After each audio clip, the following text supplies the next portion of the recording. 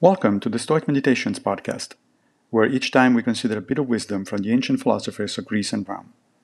I am Massimo Pigliucci, a professor of philosophy at the City College of New York, and I will guide you through this reading. Let's reflect on Cicero, on the Nature of the Gods, 257.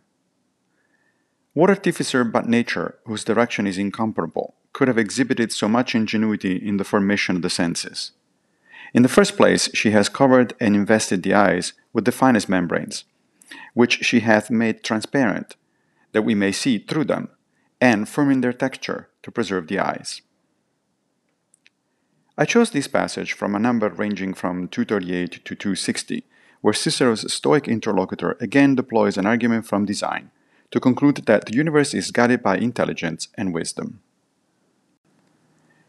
The reason this set of passages is interesting is because of a number of clever and detailed references to human, animal, and plant anatomy, as well as comments to the fact that these structures are for the survival and benefit of the species.